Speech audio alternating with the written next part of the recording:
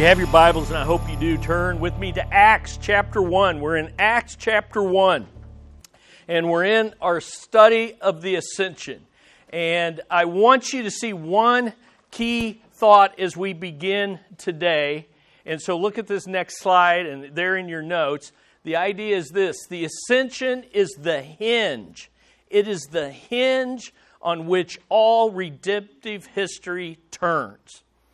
And in the beginning of this study, this is the third lesson, we've talked about there's only two historical records of the Ascension.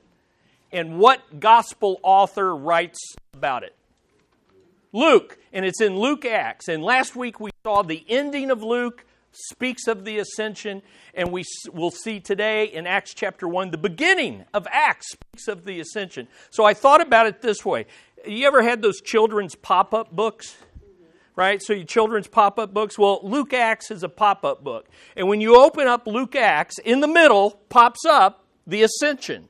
Jesus ascending into heaven. And Luke wants us to see that because the reason he ends Luke with the Ascension and begins Acts is because in the Ascension, Jesus begins his ministry in heaven and continues his ministry on earth. The Ascension does those two things.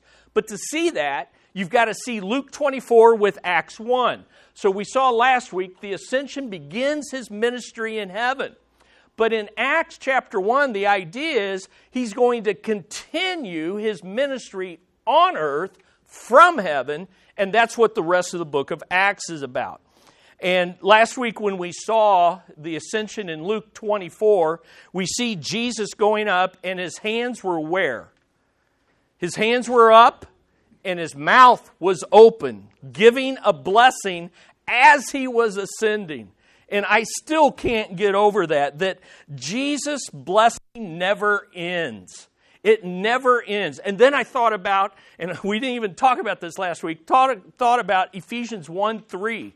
Ephesians 1:3 says this: "Blessed be the God and Father of our Lord Jesus Christ, who has blessed us with every spiritual blessings in heavenly places in Christ." So you take Luke 24, he's blessing as he's going up, and he's still up there blessing us with every spiritual blessing.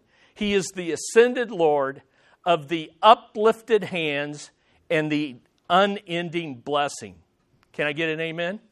Yeah, that's awesome stuff. As one of my favorite Puritans, Thomas Watson, puts it, he did not leave them houses and lands, he left his blessing. And that's far better than anything else the Lord could have left us.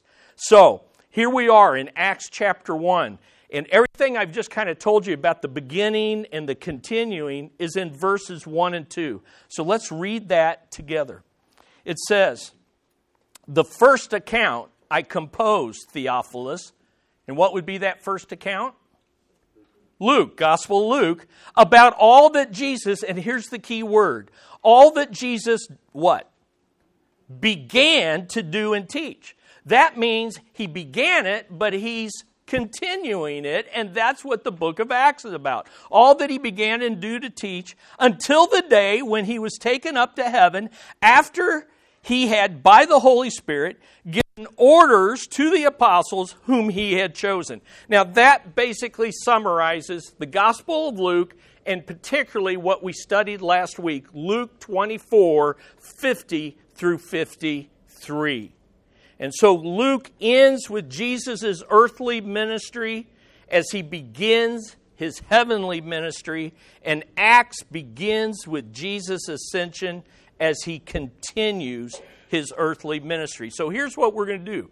Let's read the rest of this chapter 1 to the ascension. So look at verse 3. "To these he also presented himself alive after his suffering by many convincing proofs." So you've got humiliation, suffering, exaltation, resurrection, appearing to them over a period of 40 days, and speaking of the things concerning the kingdom of God. gathering them together, they're gathered in a group, he commanded them not to leave Jerusalem, but to wait for what the Father had promised, which, he said, you heard from me. For John baptized you with water, but you will be baptized with the Holy Spirit not many days from now. Now, this is the 40th day. It will be 10 days later on the day of Pentecost. So not many days means it will be 10 days.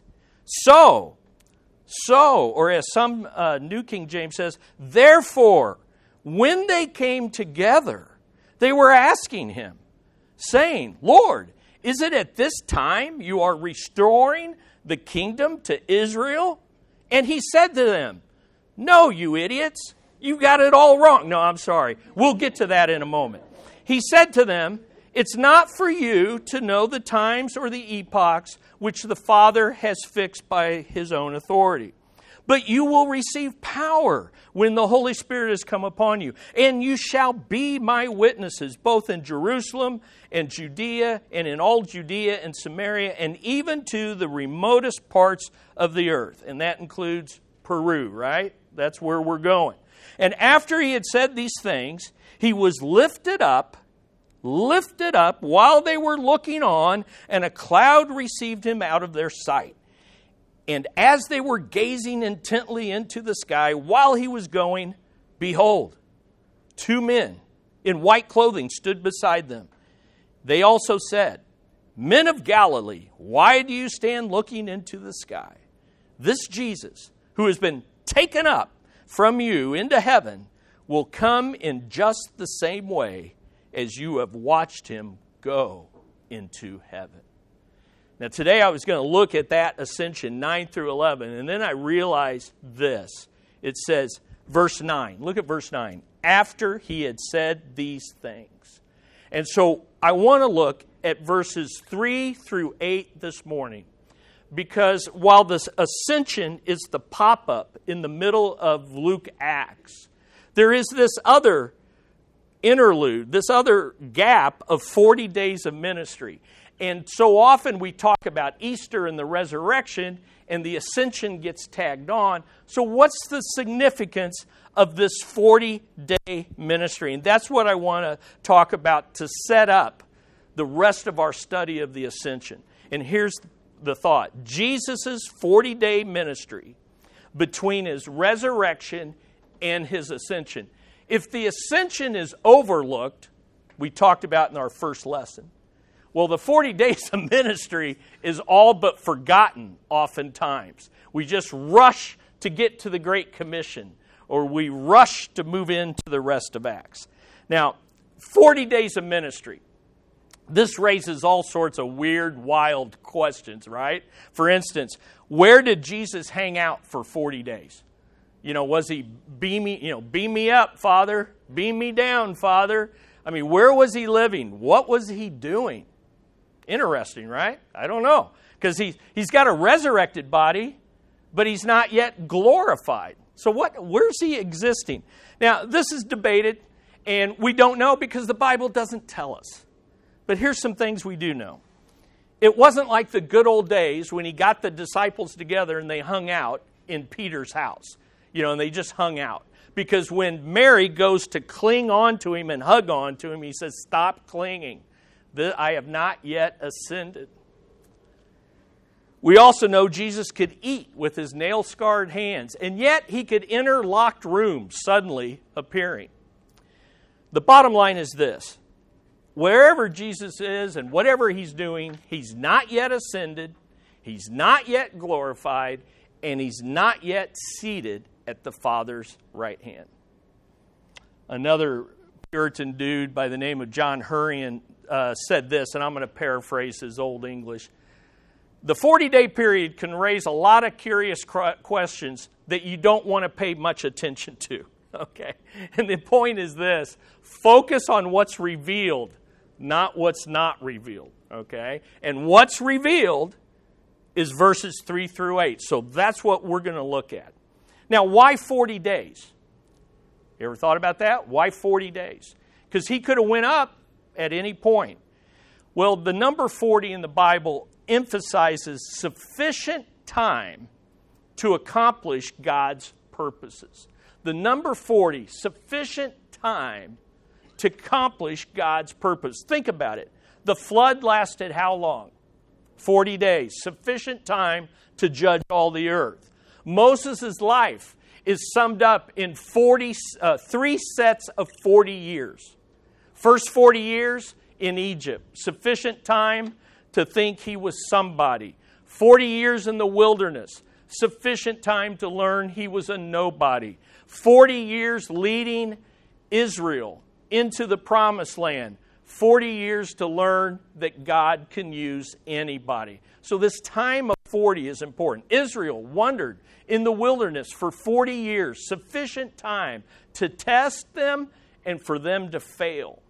Jesus, 40 days in the wilderness. Sufficient time to be tempted and to succeed where Israel failed.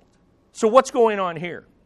40 days is sufficient time to do the following 5 activities before the ascension. So let's look at these 5 activities, all right? And we're going to focus on one of them, but let's move through the ones that are we're more familiar with. So here's number 1. The first thing that Jesus does in these 40 days is that Jesus proves his bodily resurrection. He proves his bodily resurrection. That's in the first part of verse 3. He presented himself alive after his suffering by many convincing what? Proofs. Appearing to them over a period of 40 days. So he didn't just hang out for the whole 40 days. He was appearing and he would appear. Now we know in the Bible there are at least 11, maybe 12 of these appearances are revealed. All right? And I told you can go online, wearelifebridge.com, Close Encounters of the Real Kind. We go through these and we look at these appearances. We're familiar. We do this at Easter all the time, right?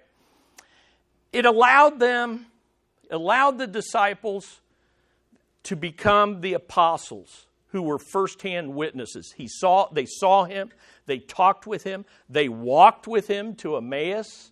They ate with him. They even had a fish fry on the seashore. He gave them fishing instructions, and then he gave them forgiveness to the Apostle Peter. Convincing proofs. So what's the big deal? Here's what I want you to see. And here's what God wants us to see. The same physical body of the incarnation died in the crucifixion, rose in the resurrection, and ascended in the ascension. Same physical body. So when Jesus was on the cross, as some cults teach, he didn't become an angel in a different person. When he resurrected, he didn't resurrect as a spirit or an angel, as other cults teach. When he ascended, it wasn't a spiritual ascension to where it was like a ghost going up there. No, a physical body. The real human body of the God-man, Jesus Christ. Number 2, second thing that he does in this time is that the risen King teaches concerning God's kingdom. And on that physical resurrection, we're going to get into that in the ascension. So just hold that thought as we continue to study. But here's what he does. He teaches concerning God's kingdom. Notice verse 3 in your Bibles. And speaking of the things concerning the kingdom of God. Now, what question does that beg? What question? Yeah, what was he? Okay, he's teaching the things of the kingdom of God. What things is he talking about? And you know what's tempting to do, Carmen? It's tempting to say, he taught about the kingdom of God, whatever I believe about the kingdom of God. Okay? So what did he teach? Well, I can tell you that. It's what I believe. The only problem with the kingdom of God is nearly every scholar has a different idea of what the kingdom of God is. You know, you want to start a good discussion, say, hey, what is the kingdom of God? And people debate, and there's books and books and books. Now, during COVID, or at the end of COVID, I did a 10-week study of God's big story. And here's everything that I know about the kingdom of God.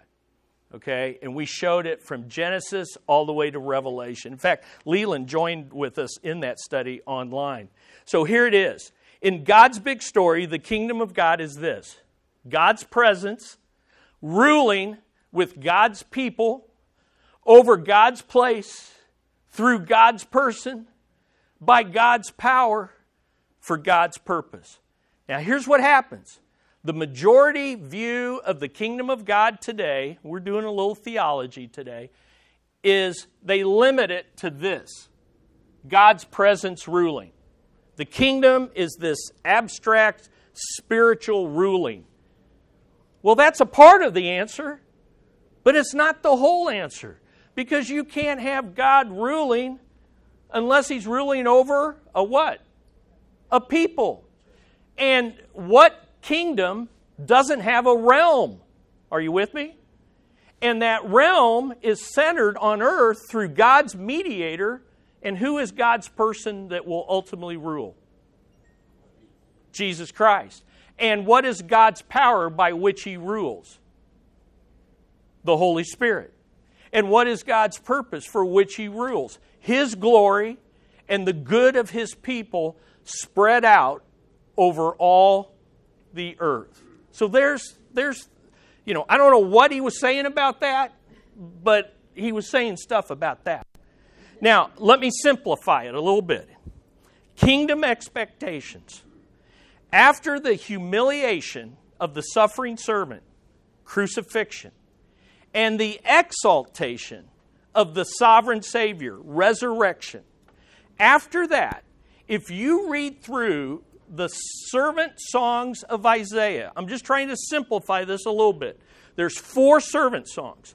And it talks about the humiliation of the servant and then the unexpected exaltation as a sovereign king and savior. Here's the 3 things that happens. Number 1, receiving the Holy Spirit in the new covenant. Receiving the Holy Spirit in the new covenant.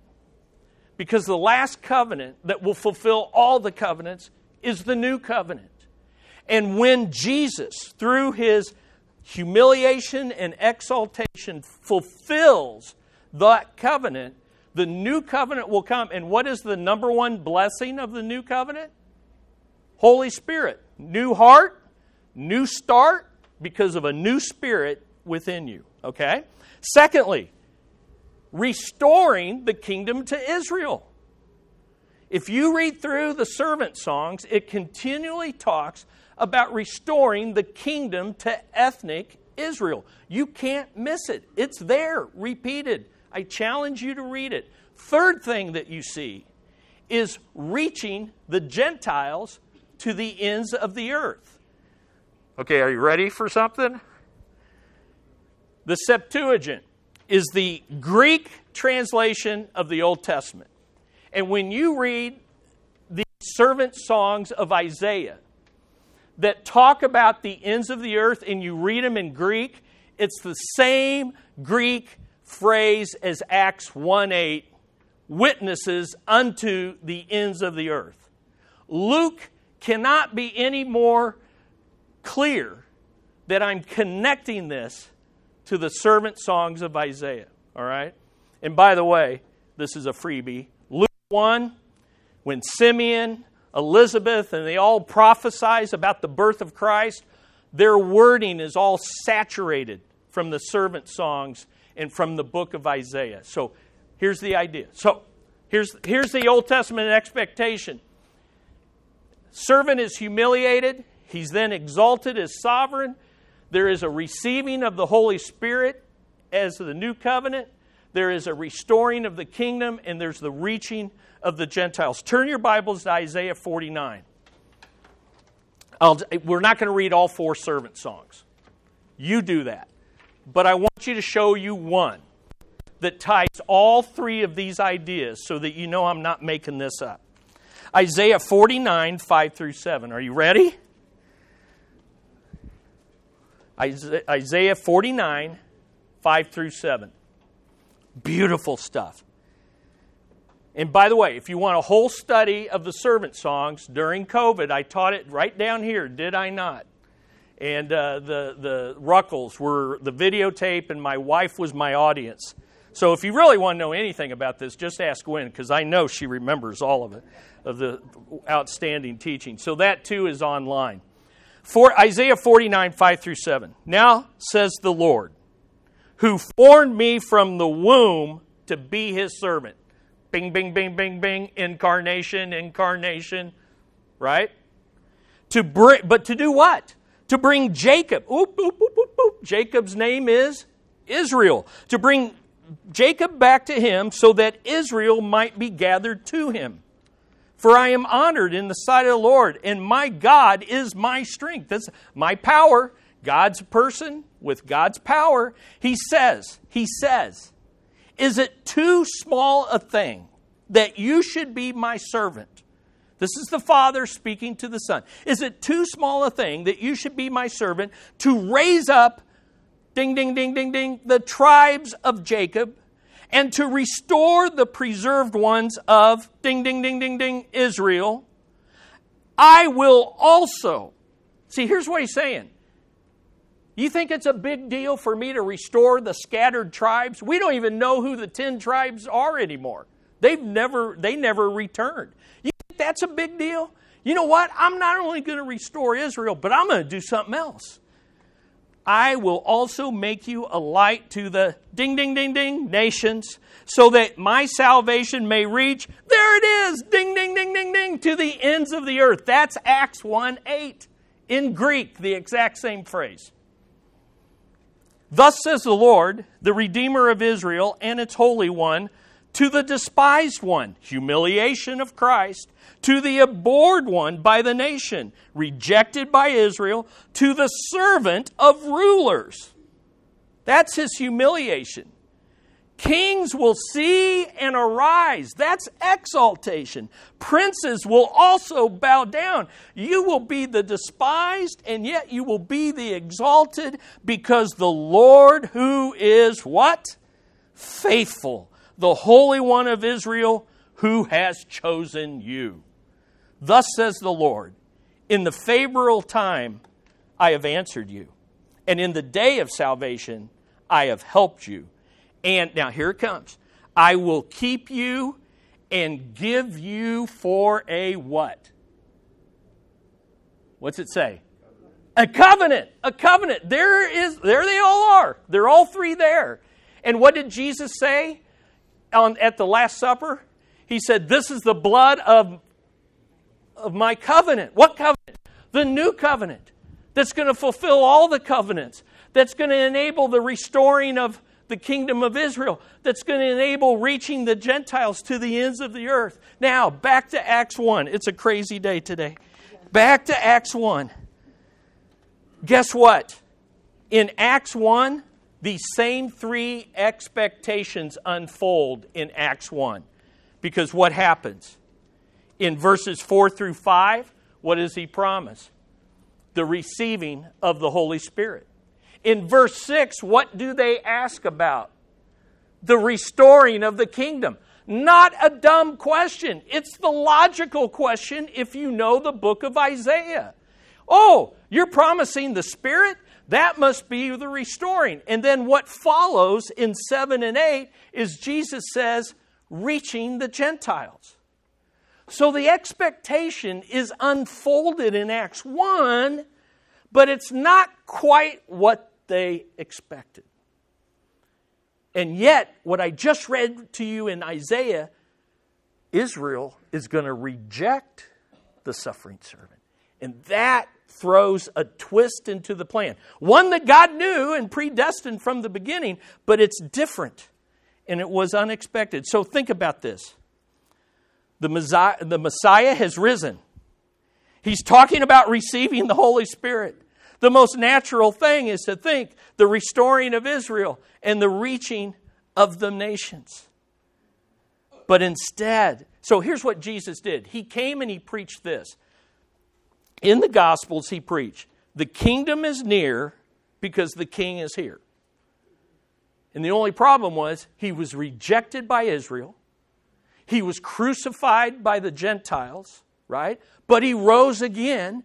And now he's talking about the Spirit. What's the most logical thing? He's going to restore the kingdom to Israel now. This must be it.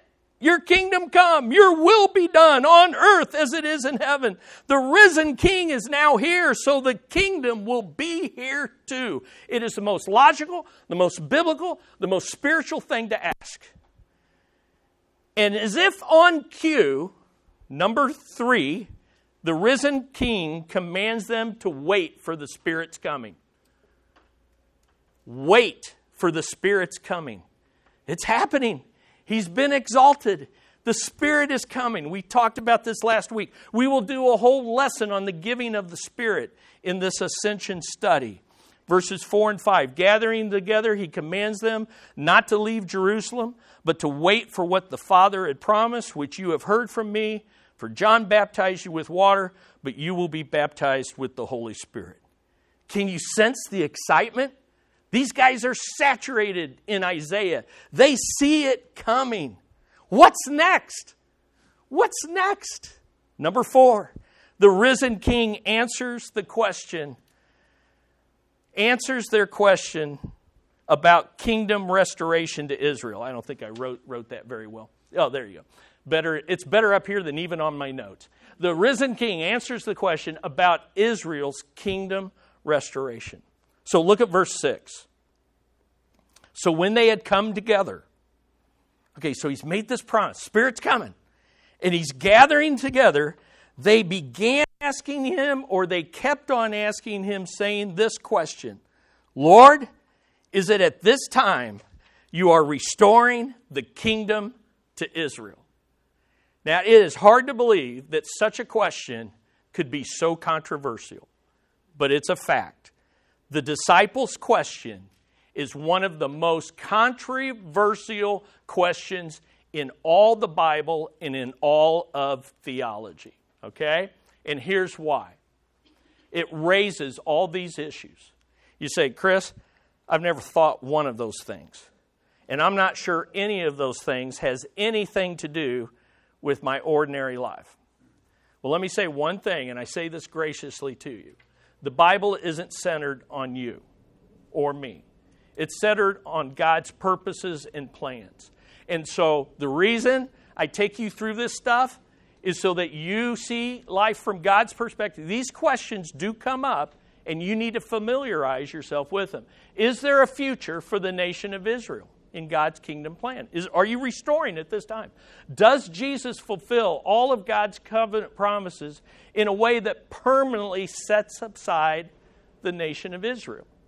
Does the church forever replace Israel as God's covenant people?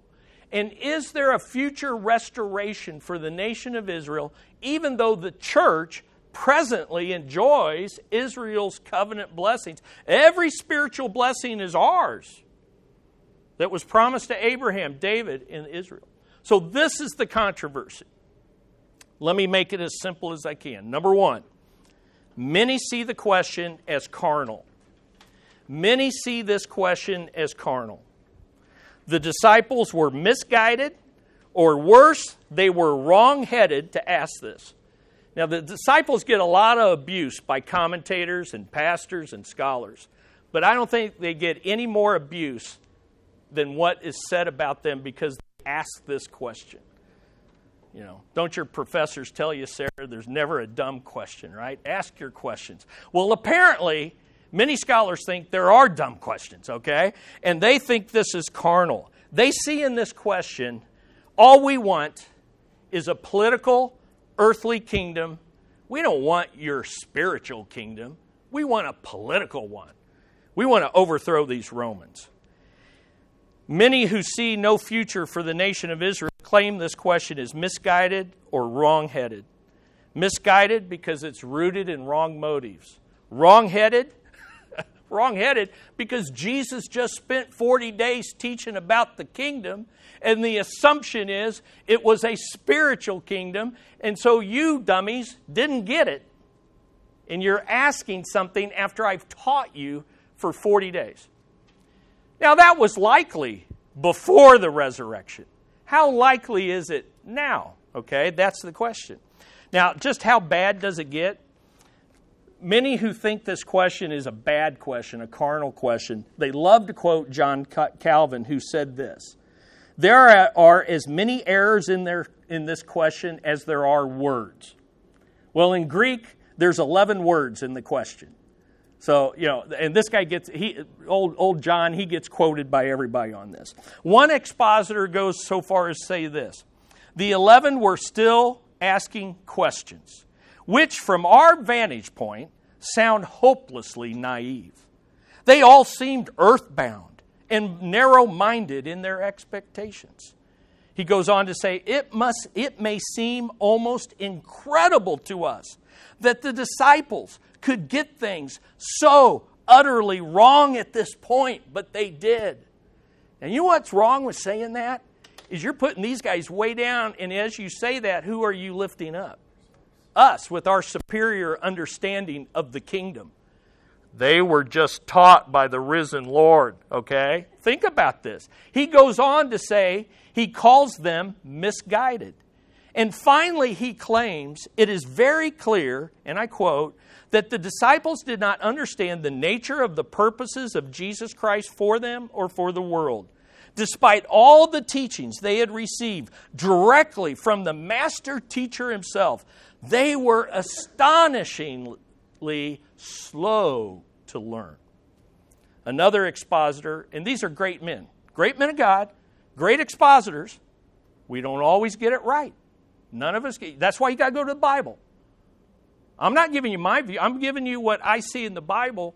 So listen to what he says. Another expositor. The mistake they made was to misunderstand both the nature of the kingdom and the relation between the kingdom and the Spirit. Their question, now listen to this, must have filled Jesus with dismay. Were they still so lacking in perception? He goes on to say Jesus corrected their mistaken notions of the kingdom's nature, extent, and arrival. Okay. That's the majority opinion. You'll find it all over the place, okay? But there are others. Number two, there are others who see the question as not carnal, but it's crucial. And it's crucial because the disciples were being logical, they were being biblical, and they were being spiritual. So let me see if I can show that to you. Why do I say they're being logical? Well, I've tried to show you that if you read through the servant songs of Isaiah, you would expect what? You would expect fulfillment of the new covenant, reception of the Spirit, restoration of Israel, reaching the Gentiles. So the logical question after Jesus says, not many days from now you're going to get the Spirit, what would be the most logical thing to think? Are you at this time restoring the kingdom? Okay?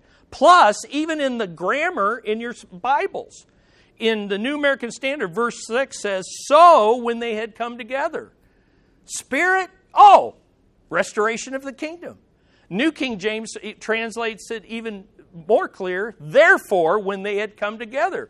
Because he's mentioning reception of the Spirit, he must going to talk about restoring the kingdom. So it's logical. Secondly, it's biblical. And I showed you out of the servant songs. I gave you all the verses. You read, you come to your conclusions, okay? But I read you at least Isaiah 49. It's spiritual. Now here, I wish we could develop this. The idea is these earthly, foolish, dull, slow-learning disciples are just not in tune with Jesus and the Spirit.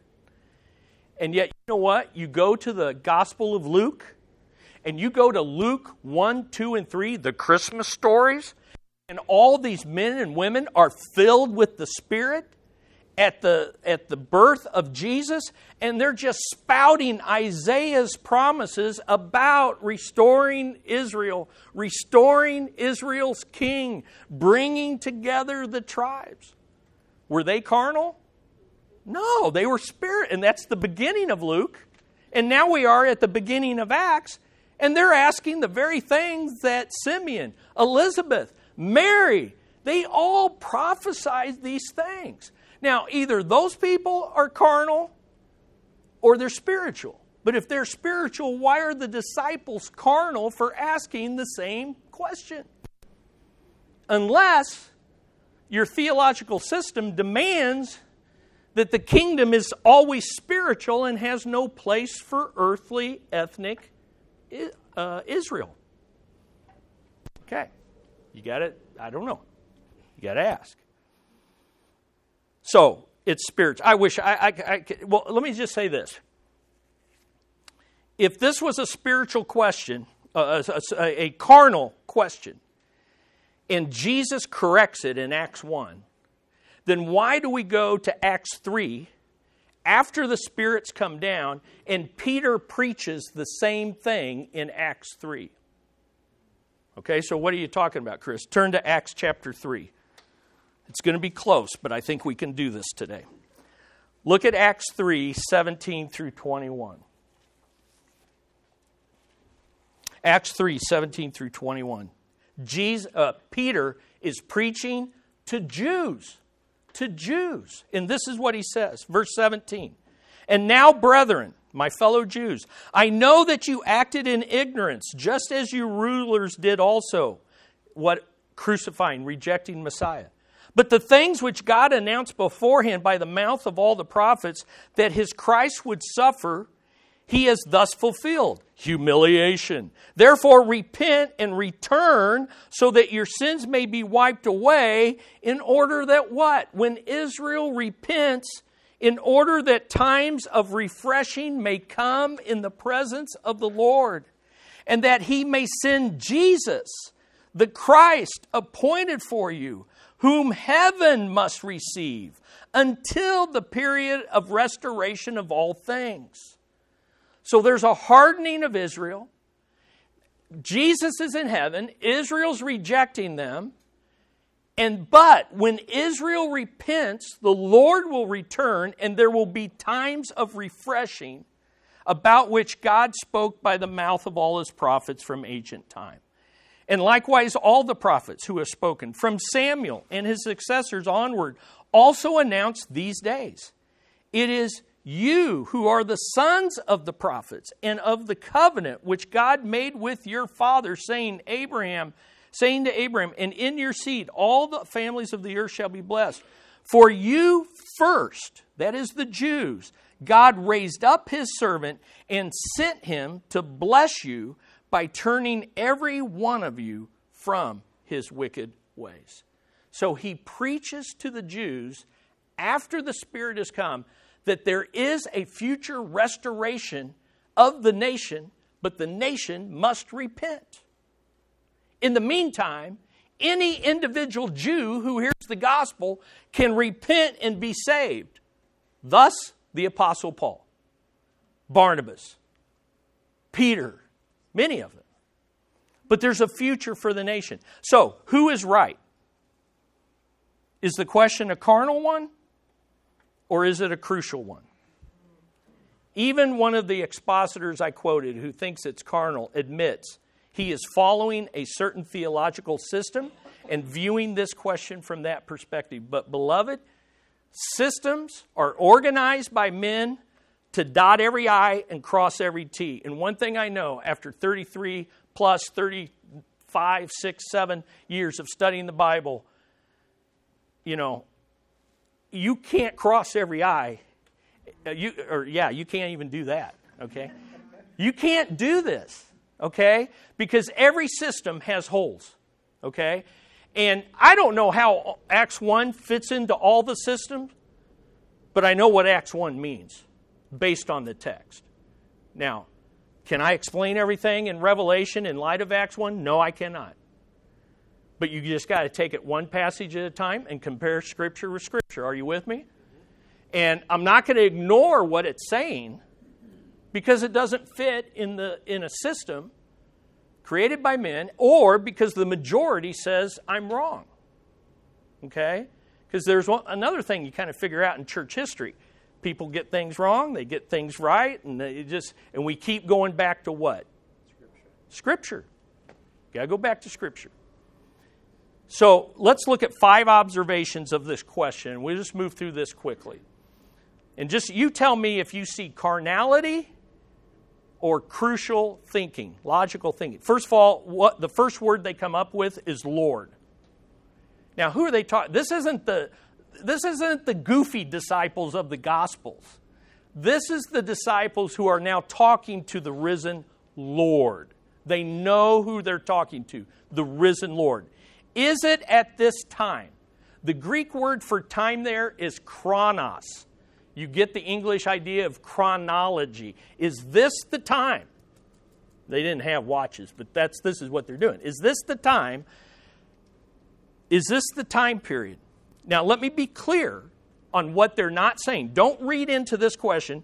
They're not setting dates to sell books or make movies.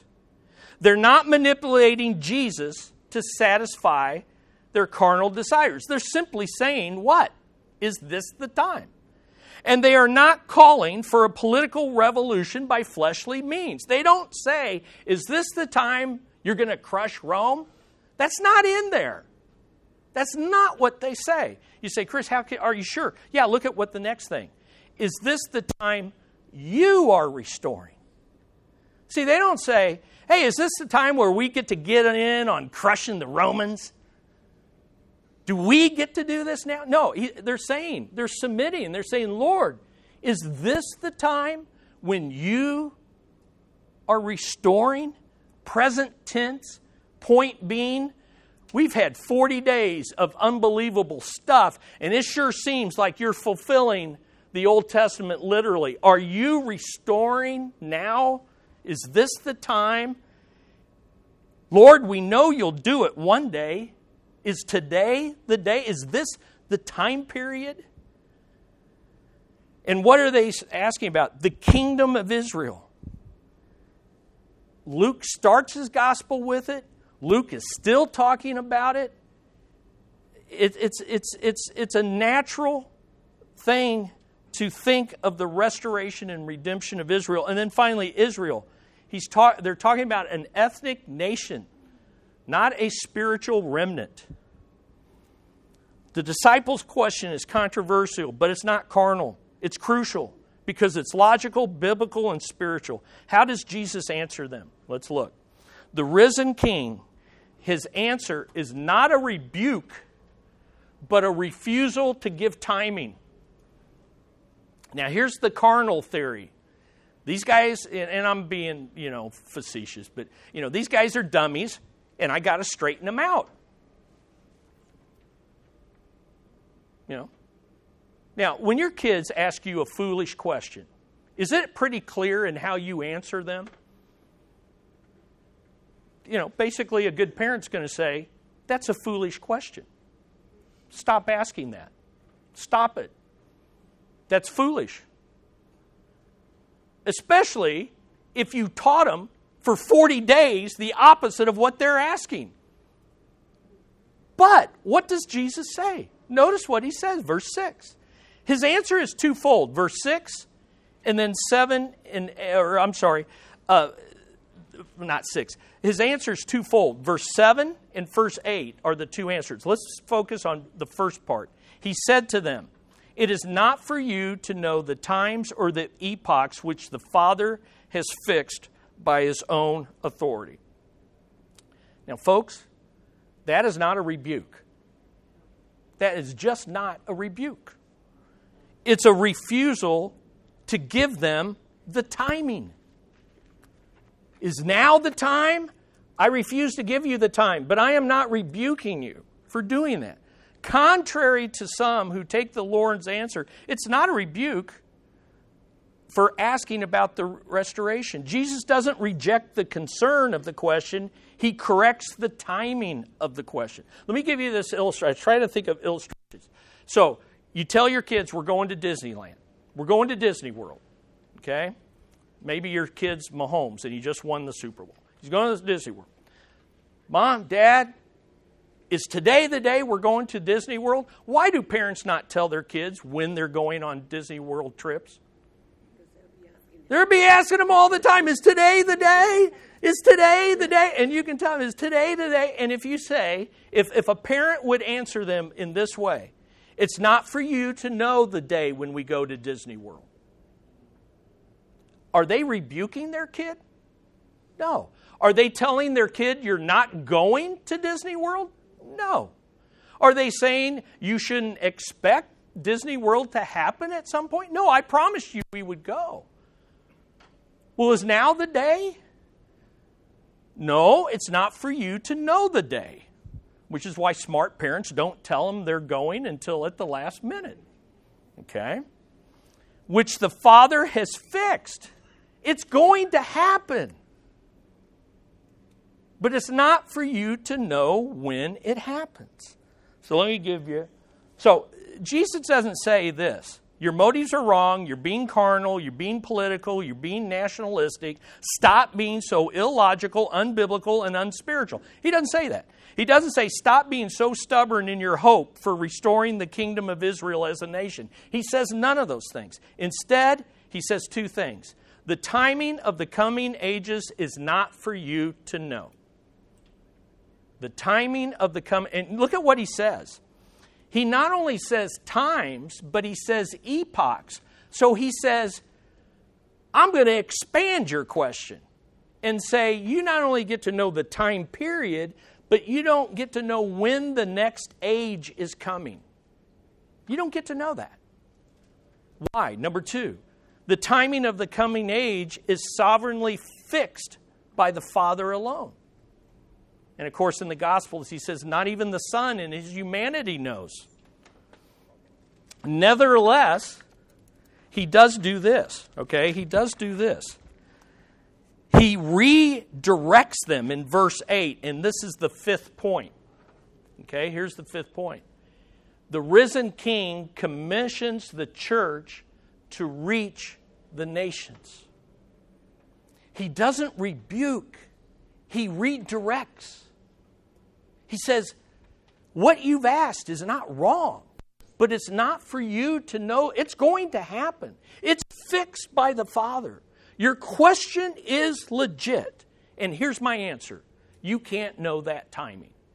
But let me redirect you to what's going on in this age. And in this age, verse 8, but, strong contrast.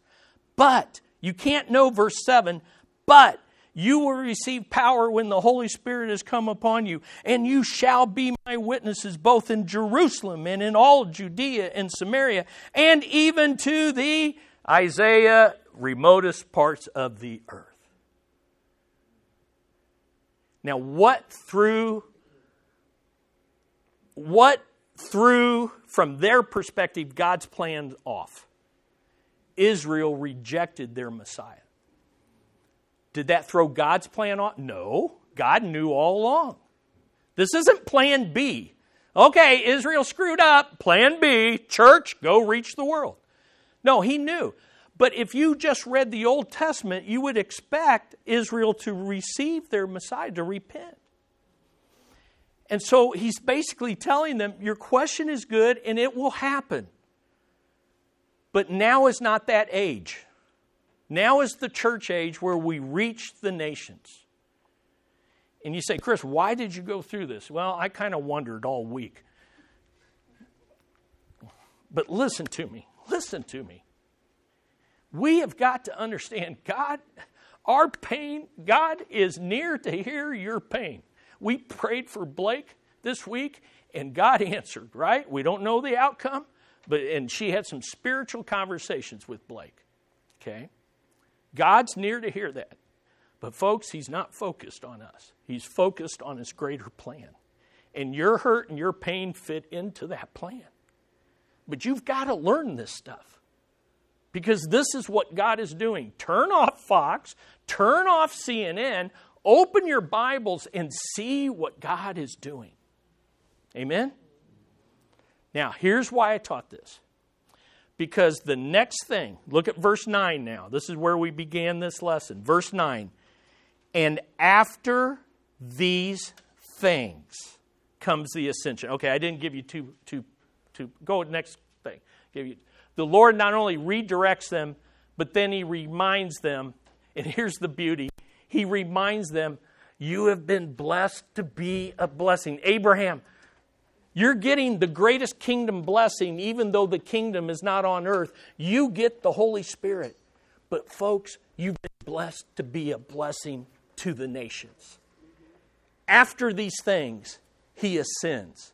And you know what that ascension tells us? Two things are going to happen. The nations are going to be reached. And number two, I hope you're convinced today, Israel is going to be restored. Because you know why? We're going upstairs. We're going through a study of Abraham, and God keeps promising Abraham all sorts of literal, physical things. And listen, Isaiah's prediction of the incarnation, the crucifixion, and the humiliation and resurrection have all been literally fulfilled. Why in the world would we think now the promises to Israel are going to be only spiritually fulfilled? And what did Jesus? What does Jesus say at the end of this? Not Jesus, the two angels.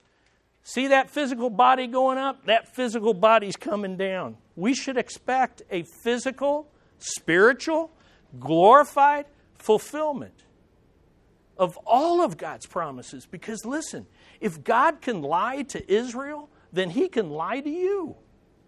If God can break faith with Israel, he can break faith with any nation and with any person.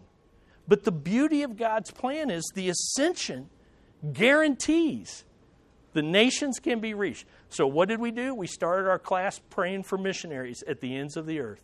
Emma's going to go into God knows, the promised land according to Esther, but, of Peru and reach people.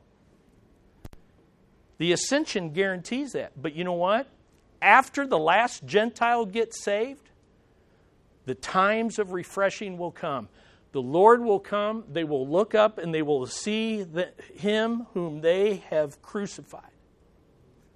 And they will repent as the nation with the sword of the Antichrist at their throat. Finally, the devil will almost make Israel extinct, and they will repent, and the kingdom blessings will flow. And Paul says, you think their rejecting Christ has brought blessings to the church? You wait to see what happens in this universe when they receive Christ as a nation.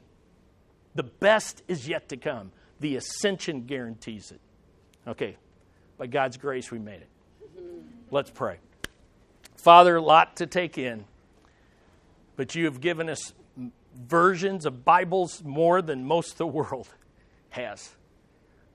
God, humble us to study your word. Think through, and it's hard, and it's confusing, and we don't get it all right, but we can see your plan, and we have a place in it. May everyone leave here confident that you're a promise keeper, and that your purposes are being fulfilled, and you will keep your promises to us just as one day you will keep them to the nation of Israel. And we count on it because you have ascended to the right hand of the Father. In his name we pray. Amen.